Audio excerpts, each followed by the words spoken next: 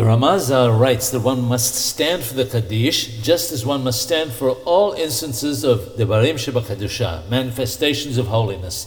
And this is the custom of Ashkenazim to stand for all Qaddishim. The situation according to Kabbalah, however, is different, and one should not stand for the Qaddish, Baruch Hu, or the reading of the Torah. Rabbeinu Chaim Vital alav shalom says about the Arizal that he did not stand when answering the Qaddish.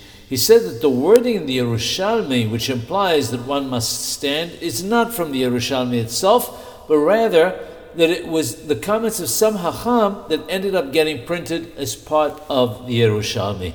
Sephardim follow the practice of not standing for the Qaddish unless one happened to be standing when the Qaddish started, in which case one should remain standing till Be'alma.